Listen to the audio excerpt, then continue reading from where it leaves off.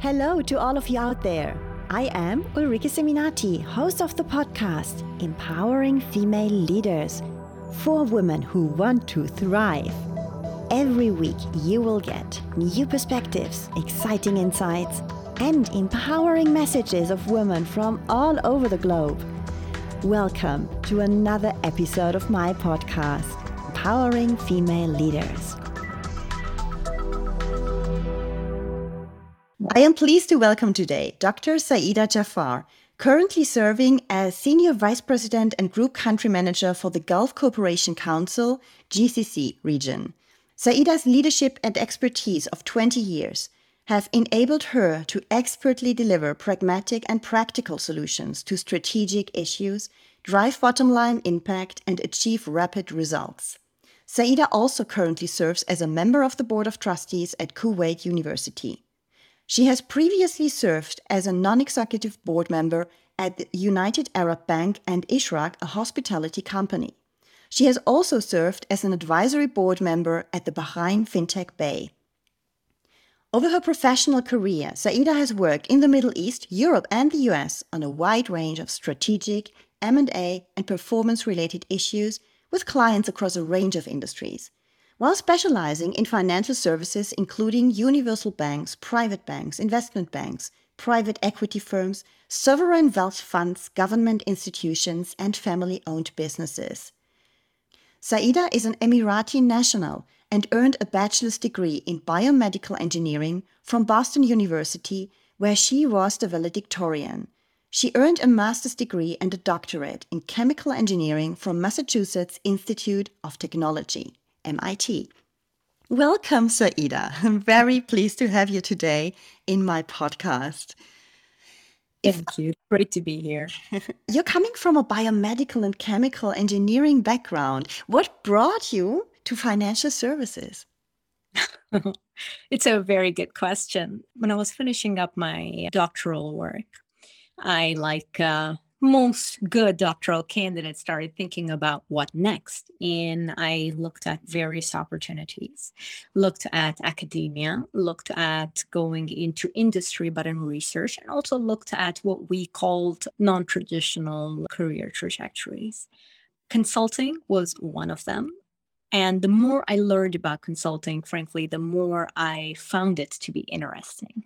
So very early on, I made the decision that I wanted to go into consulting. And when I started consulting, it was much more focused on pharmaceuticals, which was very, very closely linked to what I did. Now, lucky for me, that one of the core tenets at McKinsey at the time was that you had to diversify. This is that early on in your career, you had to look at other industries. So I got the opportunity to work in multiple different industries very, very early on, from pharma to financial services to public sector to healthcare, you name it. And frankly, in the first 2-3 years, based on the kind of work that we did and the kind of exposures I got, I just found the financial services industry extremely fascinating. Yeah, I just thought it was just great. There was a lot of change that was just starting to come into play.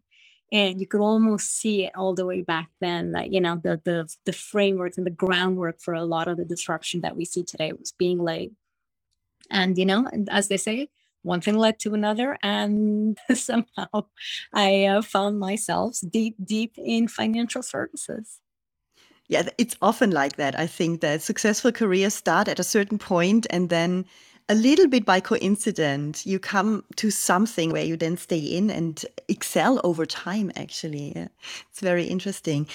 Because many people start their career and they don't know exactly what they will do. They don't have a vision for the next 20 years or a very clear career goal. Did you have a very clear goal when you started your career? Oh, every good consultant will say the same, right? We start off being a consultant for 2 to 3 years until you figure out what you want to do, and then you go ahead and you do it. So did I have a very clear path? I think I would be amiss if I said absolutely every single step was planned. I think I followed a couple of guiding principles, which were do what I found truly exciting and what I was passionate about worked with good people, worked in organizations that I felt shared my values, play in places where I could continuously learn, develop, and grow. And I think that was what was much more important for me as opposed to a specific industry or a specific role or a specific title. And I've been lucky and I've been blessed that I've had the opportunity to work in some amazing organizations, including the one that I'm in today. Work with some fantastic people who have all shaped my journey and helped me get where I am today. So, I think from a what I was hoping to get to being true to myself and to being really working on things that I was passionate about, absolutely. I think that has stayed constant. But the specifics, I would say, have changed along the way. Would you say that you were able to take the decisions along the way according to what you're passionate about each and every time? Because it's a great way of decision making, I think, to shape your career according to what you really love to do, to enjoy your work, because we spend so much time at work. But for many people, that's not so easy because it takes always courage. If you're in a situation where this condition is not fulfilled, then you have to take potentially a risky decision, or at least people think it's a risky decision. Were you ever in that situation where you thought, oh God, I'm not really well off here, but I'm hesitating, I'm a bit shying away from now taking a decision to move to something else or to make a big change? Look, every decision, and especially if it's a big decision, has its pros and cons, right? It's rare that there will be one outcome that is so heavily, predominantly the obvious quote unquote right outcome. So I think every decision has that trade-offs. And yes, absolutely, that's been the case over my last many years. Moving back to the region was, for example, one such decision. Moving from one firm to another was a decision. Moving from consulting into industry was another decision, right? And again, I just want to be very clear, right? Just because I'm passionate about something is not reason enough to do it. I think for me, it's a prerequisite. It's not that's it, and then you jump. So a decision has to be very considered and very thoughtful, at least for me, the big decisions. And usually, when I would make a big decision, I would try to include people I trust and whose opinions I value. And I would share what I'm thinking with them. I would solicit their feedback and try to put together something that makes sense holistically. But again, just me being passionate about it is a prerequisite. It's not necessarily the only thing. So if you have that, then you can go a step further and then you start a decision-making process. Let's speak a little bit about decision-making, because for many people, it's not something that they do easily, especially when it comes to bigger and riskier decisions. Are you then listening to your intuition a lot? Are you weighing the pros and cons before? Are you only weighing the pros and cons and asking other people? What is your way of, what's this mix? We all have a mix of what comes in and what plays a role, and something has the final word at the end. We do. So look, there are many ways to make a decision. And I don't think there is one right answer for anyone. And even if I think about my own decision-making process, it has changed over time based on the outcome or the kind of decision I'm making and the who else it impacts. I think perhaps the way I would make it is different. But typically the way I see it is that there is a purely rational decision and then there is an emotional part of the decision. And they both need to be considered. And it for me at least, you can't have one without the other. But what I don't like to do is mix the two.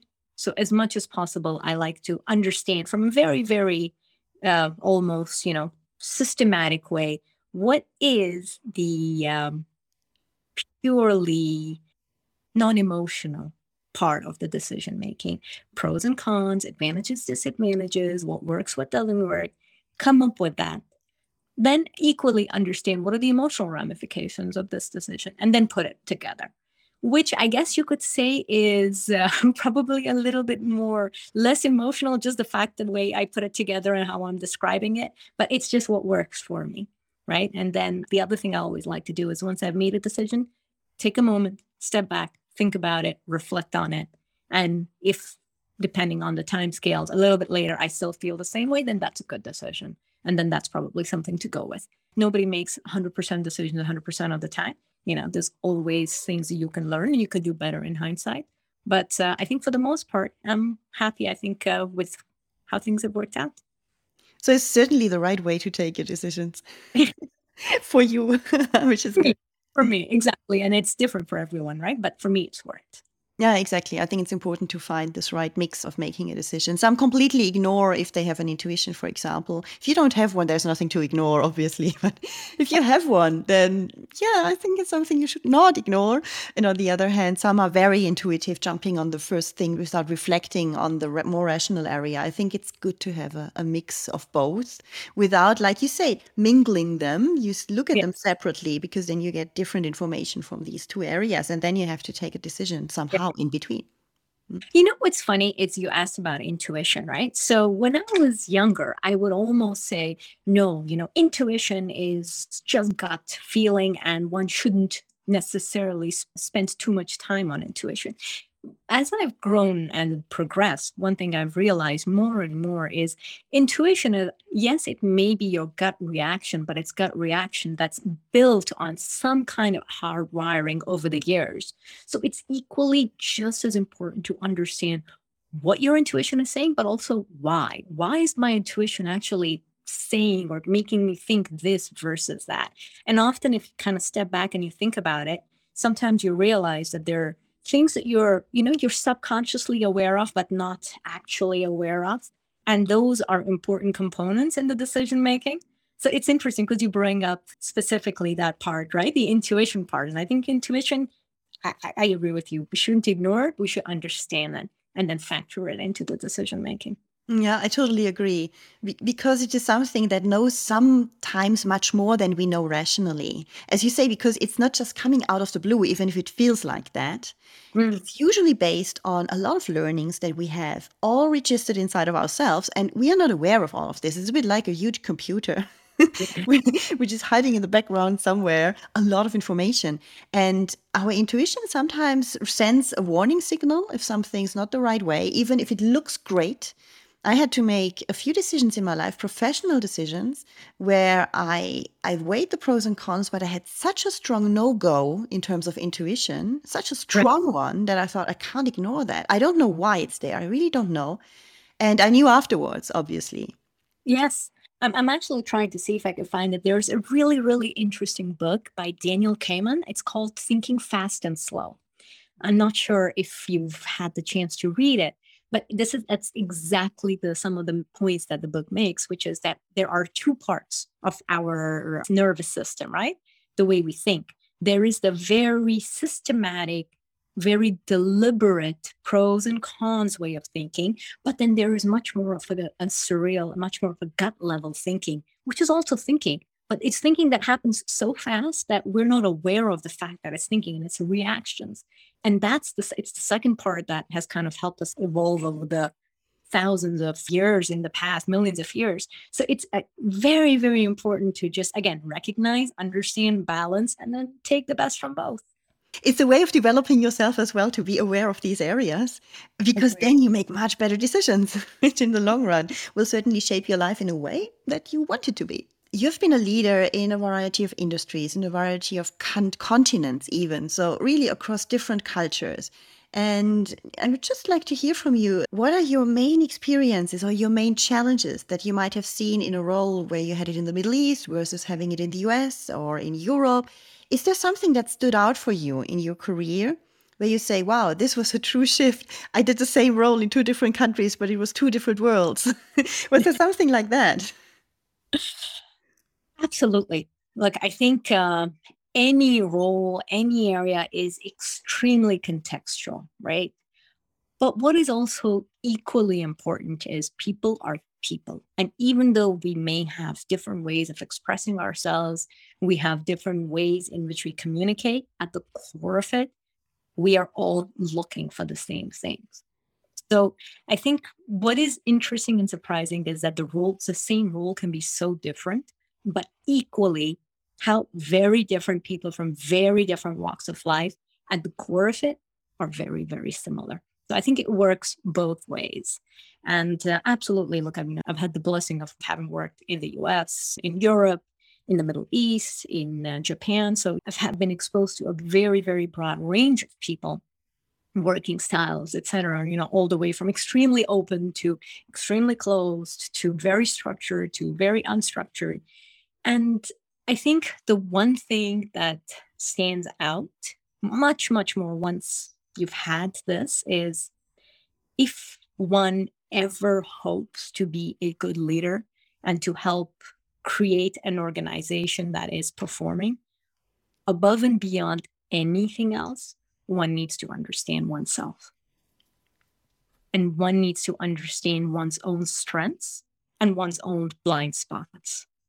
And only but when one understands that and one is willing to work on that themselves, can they really and truly create a team and an organization that can perform at its full potential. I love what you just said. No, it's so important. I fully agree. And so many leaders do not want to go into this area because they are afraid of what they could dig out and they don't want to look so much on themselves. I think it's absolutely key what you say, because you cannot be a good leader if you're not a good self-leader. You need to have self-leadership skills and really know yourself. Like you say, blind spots. We certainly know the model of the Johari window, where you have what everybody sees and knows, or you including what only others see and what only you see, and then the area where I have no idea, nobody knows. But to get more clarity and to bring just much, much more into this open area where you can see it, others can see it, being more transparent with your team is a complete way of connecting with people. It's a complete way of engaging your team.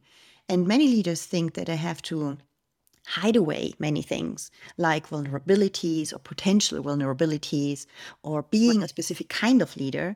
I'm working a lot with female leaders on the topic of just being themselves, being authentic. Whatever that means, it's very different, obviously, from one to another, but that makes the whole strength. So only if we go into this direction, we can deploy the potential in others. We first have to start with ourselves. And many don't do that because they think, no, I have to lead others. That's my job. And I don't have time for myself. What would you recommend to people who think, oh, no, I can't do that. I just want to lead others and don't want to go there? It's a balance, right? It's a balance. Perhaps somebody else has figured out. So I cannot speak for everyone else. But what I can say is for me personally, unless my core is strong, it is tough to lead and it is tough to be there for everyone else. And equally, how would I be able to have faith in my own decisions unless I keep myself open to that feedback, right? We are all humans. We are all by design. We have imperfections. We by design do not know everything. That's just the reality. The world is becoming more and more complex, which means there are more and more situations that we are constantly put into that we may or may not have either been in before or we may or may not have the full context for. So unless we make sure we create an environment where we bring in others, we are able to, again, one, understand what those blind spots are. And even if I don't understand what those blind spots are, understand that I have blind spots and then bring in people who can help make sure that we compensate for those, right? Unless you have that diverse, balanced team, I guess, I just don't see how one would lead in that. I certainly don't see how I would lead. So myself very, very much is, yes, I work on myself. Yes, I be the best, most authentic version of myself. But equally, I work with people who are phenomenal and great at what they do. They're better than me in many, many cases. And jointly as a team, we perform and we deliver at a much higher level than we could individually. I believe you immediately, because that is the logical consequence of that. And it's certainly a much more joyful way of working for everybody.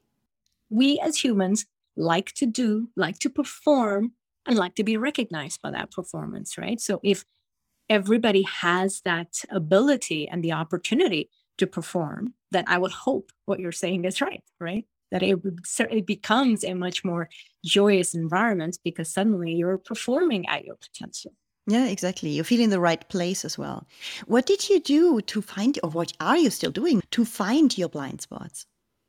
I think the most important thing that I have, at least for me, that works is to have open and honest communication and feedback with the teams in every direction, right? It's that 360. It's a bit of a cliche, but it's actually true. I think it's important to work with people who are honest with you, people who you trust, people who will be honest with you, both in a professional setting, but also I think equally in a personal setting.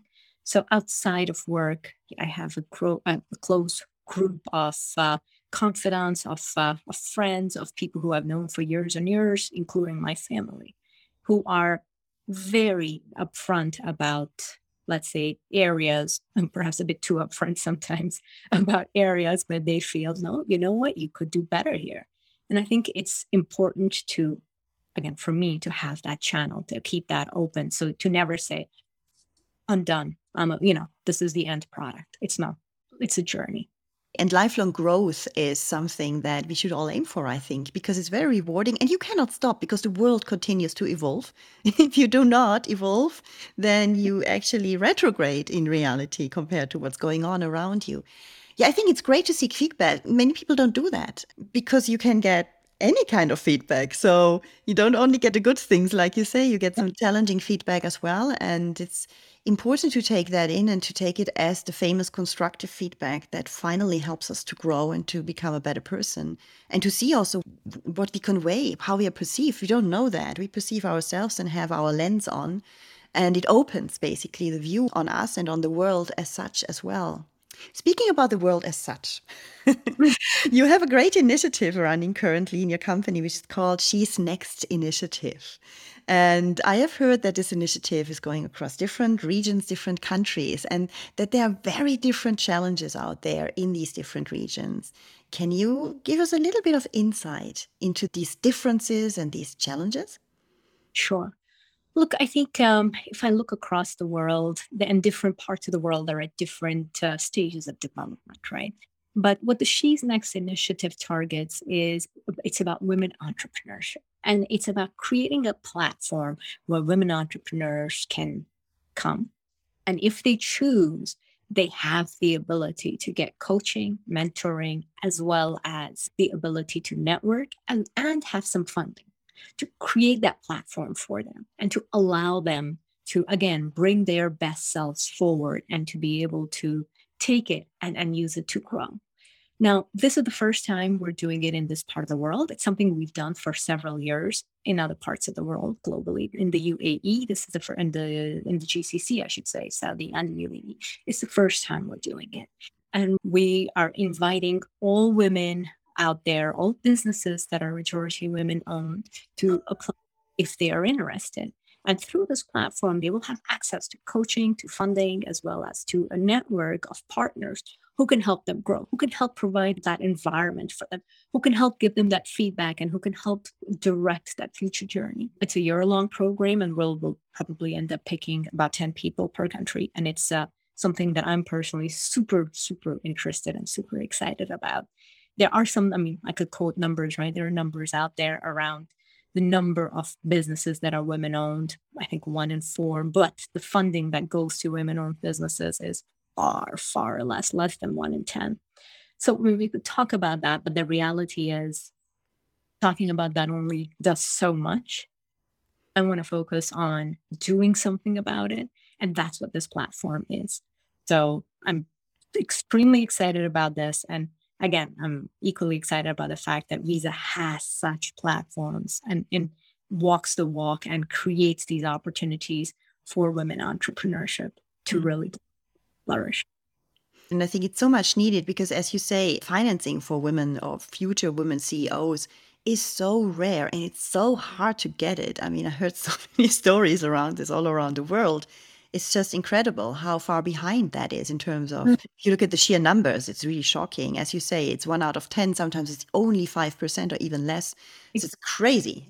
We have women in this audience who are in the earlier years of their career, who are very highly qualified, ambitious to go for something great, whatever that is for them.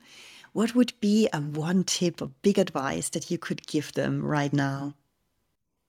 That they should tap into what they believe and find out what they're passionate about. And then, given the context of their realities, they should focus on that. They should choose their own path. And I think that's the most important thing. I think if a woman chooses to stay at home, there's nothing wrong with that. If a woman chooses to go conquer the world, if you will, there's nothing wrong with that. It's her choice. Again, within the context of her realities. So I think that will be my one biggest piece of advice. Really and truly we should all look inside ourselves and understand what is it that we want to do? What is it that we want to accomplish? And when we know what that is and what the right solution is for us, we should then just go for it. Just go for it. Surround yourself by people who will help you get there. But just make sure it is what that woman wants. And there's no right or wrong. There are different answers based on every woman and every situation, as there are for every man and every other human being. Thank you very much, Saida. That was a powerful message for the audience. Thank you. Really appreciate you having me on. It's been a pleasure. Do you want to get free access to my ebook, Top 10 Achievers Lessons? To get your free ebook, all you have to do is leave a review on Apple Podcasts. Then send me a screenshot of your review to my email address, contact@ulrikeseminati.com, and I will send you your ebook straight away.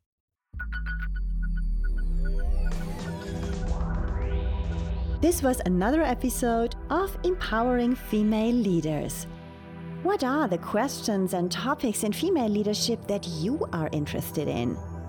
Let me know in the comments on YouTube and Instagram, or join our LinkedIn group. I'm excited to hear from you.